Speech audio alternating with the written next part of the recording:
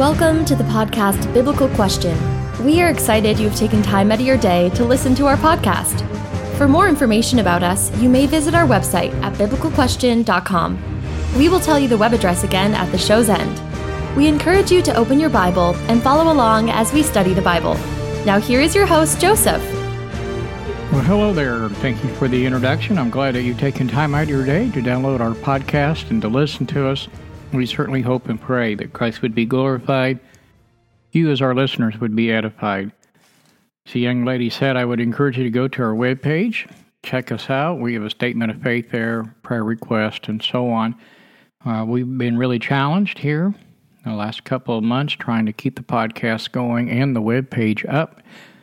And we would really ask if you could help, that you would search your heart and pray about it. Ask your congregations to help. There's ways of doing that in our webpage there on the support page. So we've tried really hard not to beg for money, but we're really needing help to keep things going.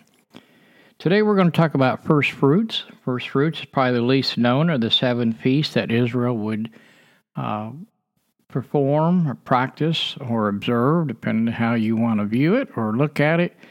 And we're going to be in Leviticus chapter 23 here in just a moment. Leviticus chapter 3 in just a moment. Do you enjoy our weekly podcast? Though many of our listeners around the world in poverty-stricken nations are not financially able to support our podcast, if you are able, we would be grateful for your help. We offer several ways to help support the podcast on our website, biblicalquestion.com. Would you be in a prayerful consideration in your cheerful donation or purchasing through one of our affiliates? Thank you for cheerfully helping us tell a worldwide audience about the Word of God. Back, and I hope that you found your Bible and that you will open it and follow along. We're in Leviticus chapter 23. So as we were saying right before the break, this is probably the least known of the 7 feasts that Israel observed or celebrated. God's deliverance from Babylon, from Haman's plot. They celebrated Purim, P-U-R-I-M. Hanukkah, the Feast of Lights. Feast of Lights would be where Jesus would say, I am the light of the world. That's what he would be celebrating. They would have all the city of Jerusalem lit up. They basically were celebrating where Judas Maccabees would defeat the Greek forces and run them out of the area. And so there's others as well. They did. So, but it isn't no wonder that you really haven't heard about it. This would be the 3rd feast that God would ordain for Israel to keep. And what is really fascinating is that this feast, while it is the least known of 7, is actually, I think, one of the greatest of all of them, and perhaps the most important. And that's really what I want to share with you today. So bear with me here. We're going to be in Leviticus chapter 23. I'll be reading from the New American Standard, if you will follow along. Starting in verse 10. Speak to the sons of Israel, this is God talking to Moses, and say to them, when you enter the land which I am going to give to you, and reap its harvest, then you shall bring it to the sheaf of the first fruits of your harvest to the priest. He shall wave the sheaf before the Lord for you to be accepted. On that day, after the Sabbath, the priest shall wave it. Now, verse 12, on that day when you wave the sheaf, you shall offer a male lamb 1 year old without defect for the burning of the offering to the Lord. It is a grain offering, and it shall be 2/10 of an ephah of fine flour mixed with oil, and the offering by fire to the Lord for soothing aroma with its drink offering, 1/4 of wine. So, reading here, verse 14, until this same day, until you have brought the offering of your Lord your God, you shall eat neither bread nor roast grain or new growth. It is to be a perpetual statute throughout your generations in all your dwelling places. So, again, this was to be offered up during the 7-day period, the Feast of Unleavened Bread. And that would be the first day of the week, which is on a Sunday. So that day is really never fixed. It's like Passover, which is on the 14th day, or unleavened bread, which is held on the 15th day until the 21st day. This feast is actually a celebration of the harvest that God had helped them bring in the spring, a barley harvest, which was a sheep, and it would be brought to the temple for an offering because as with everything, it all belongs to God. We have this misconception today that everything I work for is for me, but that's really not necessarily a biblical view. Again, notice verse 14, you shall eat neither bread nor grain, nor fresh grain until the same day which you have brought an offering to your God. Only then could they partake in this harvest. Now, there's one thing about this feast and the offering it was to be presented. That is the firstborn lamb. From that year, it was to be offered a male lamb born without a spot or blemish. And so, if you're not really catching on yet, I'll probably get more into this. The celebration of first fruits is what we would call Easter Sunday. And I really want to plant that seed with you. There is nothing by accident, I don't think, with the Bible, with God's plan. Jesus is our first fruit. We'll get into more into that here after a bit. So, however, since the destruction in the temple, since 70 A.D., the wave offering really cannot really be presented as well as the lamb. So, today, within the Jewish faith, it is primarily accomplished through prayers and reflections on what is considered to be the symbolic significance of this day, in which really Judaism is the acknowledgement that God is the one who has redeemed Israel from their Egypt bondage, and the expression in gratitude to God for bringing them into the promised land.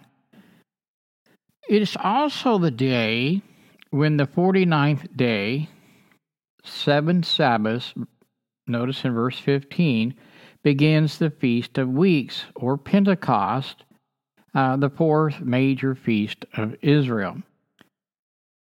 For us, this feast is quite telling. It helps us understand our relationship with God and what God has provided for us.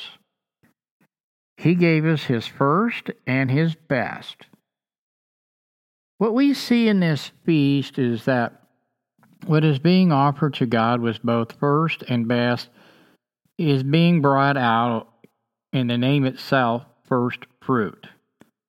However, it's being the best is brought out earlier in Leviticus. Notice in verse 20 when the Lord said to Moses, "Whatever has a defect he shall not offer, nor shall it be acceptable on your behalf."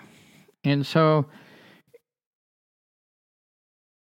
further, being the best indicates that it all belongs to God. In Psalm 24, verse 1, the writer says, "The earth is the Lord's and all its fullness, the world of those who dwell therein." And so, again, as we see in this feast, it all belongs to God. And here what the psalmist says, if you notice, this includes all of us. God has first claims on everything that we have and everything that we are.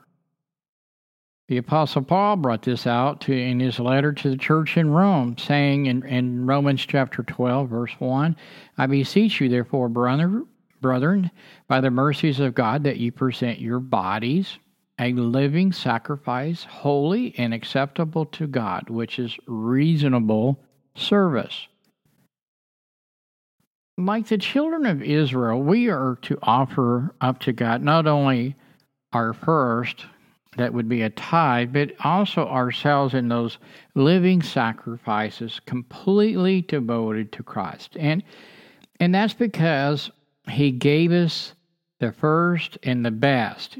He gave us His Son, Jesus, the first begotten of the Father, full of grace and truth. John chapter 1, verse 14.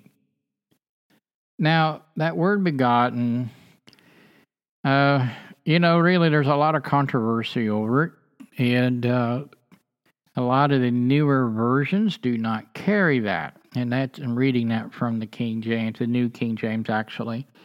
And so, if we would look at the New American Standard in John chapter 1, verse 14, if you turn there with me real quick, says, "And the Word became flesh and dwelt among us. We saw His glory as the only begotten from the Father, full of grace and truth." So, this is a word that is Jesus. It is preeminent over all things, which John spells out in his gospel about who Jesus is and who He was and His purpose, His gospel message, how everything was actually created by Jesus for Jesus. So Jesus has to be God, because there's only one God, and He's God in the flesh. Not only was Jesus the first, but also the best, and He was without defect. He was without sin, and therefore He was the perfect offering. We are to follow in Jesus' footsteps. We are to offer our very best of ourselves to God in our service to Him. So not only was this feast of first fruits a future promise made by God to the Israelites in their entrance and the possession of the promised land, but it was also the future promise of the continued provisions for them, spiritually speaking. This feast focuses on the future, not what has happened in the past. I can just imagine the Lord's feeling, what He's feeling like, what could have He done, and yet these people, they still didn't believe in the future for them, that He had planned for them. He had delivered them from 400 years of bondage. They had sit there and watched powerful plagues, 10 of them, that would finally free them, and they were able to walk out of Egypt. How they had food to eat, manna, and they got water, out of a rock, which also symbolizes Christ. How He opens up the sea, they walk through it on dry land, and the entire Egyptian army is gone. And so they are still in this promised land, and they still don't believe God's promise of protection. But also this provision, which is the Feast of Fruits, which was really what this is all about. In Jeremiah chapter 29, verse 11, there was something that was going to be, God's going to promise them through the prophet Jeremiah. "For I know your thoughts, and I think toward you, says the Lord, thoughts of peace and not of evil, to give you a future and a hope." So this feast is like that of Passover and unleavened bread. It is directly a reference to the coming Messiah, Jesus Himself. And it is a fulfillment in this feast that they're to celebrate. And we see this in several areas. Not only have we referenced the very best in the future hope, but a direct reference to the resurrection itself. And so, this first fruits from the dead, this idea, in 1 Corinthians chapter 15, verses 20 through 23, it hinders the Apostle Paul. He's making this argument to the church in Corinth. They are a Gentile church. But now Christ is risen from the dead and has become the first fruits of those who have fallen asleep. For as in Adam all die, even so in Christ shall be made alive, but each one in his own order. Christ the first fruits, afterward those who are Christ in His coming. So the children of Israel were to bring their first fruits of their harvest, along with the first male lamb born that year without defect. So it was that Jesus, the Lamb of God, rose from the dead on the same day. That is the first day of the week within this feast of unleavened bread. So as the people are offering up their first fruits at the temple, Jesus becomes this feast fulfillment by rising from the dead. He walks out of that tomb.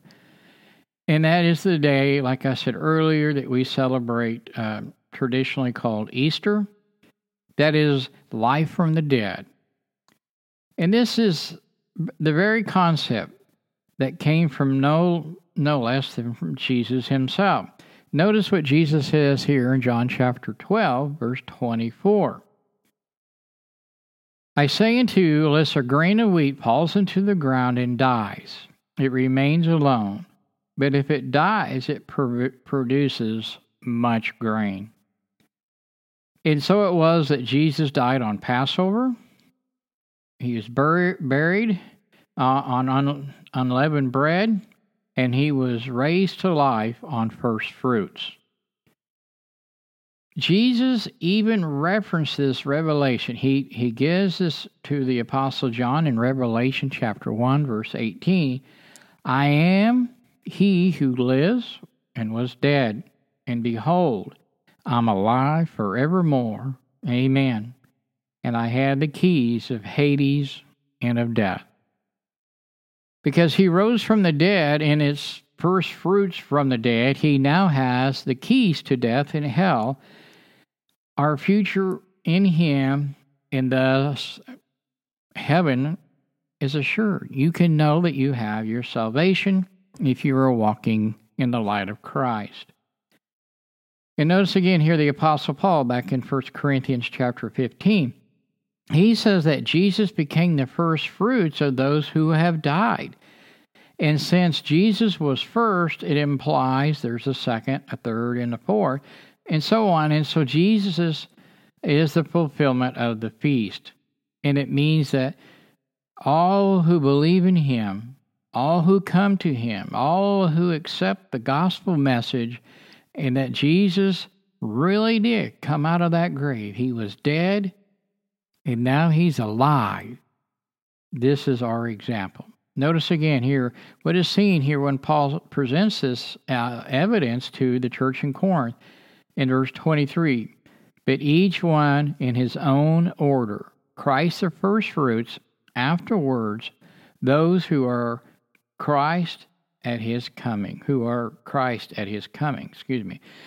So again, therefore, all who believe it will experience a similar resurrection from the dead. And please try to understand, this is not just a New Testament concept. It is found throughout God's Word. I mean, Job chapter 19, verses 25 and 26, for I know that my Redeemer lives, and he shall stand at last on the earth. And after my skin is destroyed, this I know in my flesh, I shall see God. King David would say it in Psalm chapter 16, verses 9 and 10. Therefore my heart is glad, and my glory rejoices. My flesh also will rest in hope, for you will not leave my soul in Sheol, but you will allow your Holy One not to see corruption. So King David said that just as the Father would not allow his Son Jesus, the Messiah, the Holy One, to see corruption at death, but raise him from the dead, he would not allow our bodies to remain in the grave. And that should be a hope for all of us as Christians. We have also what the prophet Isaiah said here. I know I've read a lot of verses here. I would encourage you to take notes always, or back up and listen and get those and reference them in your own Bible. Isaiah 26, verse 19, your dead shall live together with my dead body, shall then arise. Awake and sing, you who dwell in dust, for your dew is like the dew of herbs, and the earth shall cast out the dead. So those who are children of God, those who believe and follow Jesus as their Savior, believe the entire Bible, believe that Jesus is who He says He is, washed in the blood, will rise from the dead and live. And this is the symbolic symbol that we have through baptism as well. All who believe will rise from the grave, a brand new body. I don't know about you, but I think that would be pretty nice. My body's starting to break down. And so it's going to be transformed into this likeness of Jesus' body, our first fruits from the dead. Luke 24, verses 38 and 39. Look here again what Jesus says to His disciples after His resurrection. Why are you troubled? And why do you doubt arise in your hearts? Why does doubts arise in your hearts? Behold, my hands and my feet, that it is me, it's myself. Handle me and see, for a spirit does not have flesh and bones, as you see I have. This leads me to believe that to this last question is that what does Jesus as our first fruits? What does His resurrection mean for me and you today? And I like to try to answer this. I want to go back here with Paul again to 1 Corinthians 15. I know there's several groups out there that like to use 1 Corinthians 15 to twist a little bit, to teach that you can baptize for the dead and different things. I think it's way out of context. But verses 16 through 19 says, For if the dead do not rise, then Christ is not risen. And if Christ is not risen, your faith is futile. You are still in your sin. Then also those who have fallen asleep in Christ have perished. It is this only we have hope in Christ, and we are of all men the most pitiable. Yeah, in other words, Paul is saying, if the gospel message that you and I have believed in and follow is not true, shame on us. I mean, it's just terrible. We have believed in a lie or a deception. And so we need to know that Jesus really did rise from the dead. And this idea, for the dead do not rise, then Christ is not risen. This idea that you can baptize the dead for the dead is where this comes from. This teaching out of this verse. Again, it's way out of context. I believe it's just talking about you and me. Before we became true followers of Christ, we're dead. We were spiritually dead. And we rose up of the baptistry into a new life. We became alive. So changing the meaning of faith here, I think there's several important aspects here. Again, in verse 17, as Paul says, if Christ isn't risen, then your faith is futile. The question is, we can trust Jesus and we can place our trust in Him, that Jesus rose from the dead, just as He said He would, just as He told the religious Jewish leaders of the day, destroy this temple, and 3 days I will rise it up. And He's speaking of His body. That's in John chapter 2. And since Jesus rose from the dead, as He promised, as He said He would, then we can trust, we can have this faith. What is faith? Well, if you listen to me long enough, my definition is the object or thing believed in. And I believe that Jesus was raised from the dead. He says, I am the way, the truth, and the life, and no one can go to the Father except through Him. John 14, verse 6. I mean, again, we need to know as followers of Christ, there is only one way, and that is through Christ Jesus. There is no substitutes.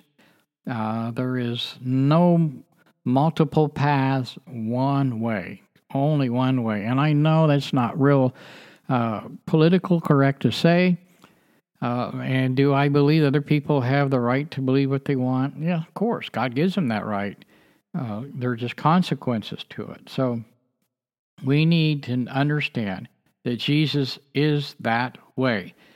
And we can trust Him in His promises that He will never leave us, nor will He forsake us.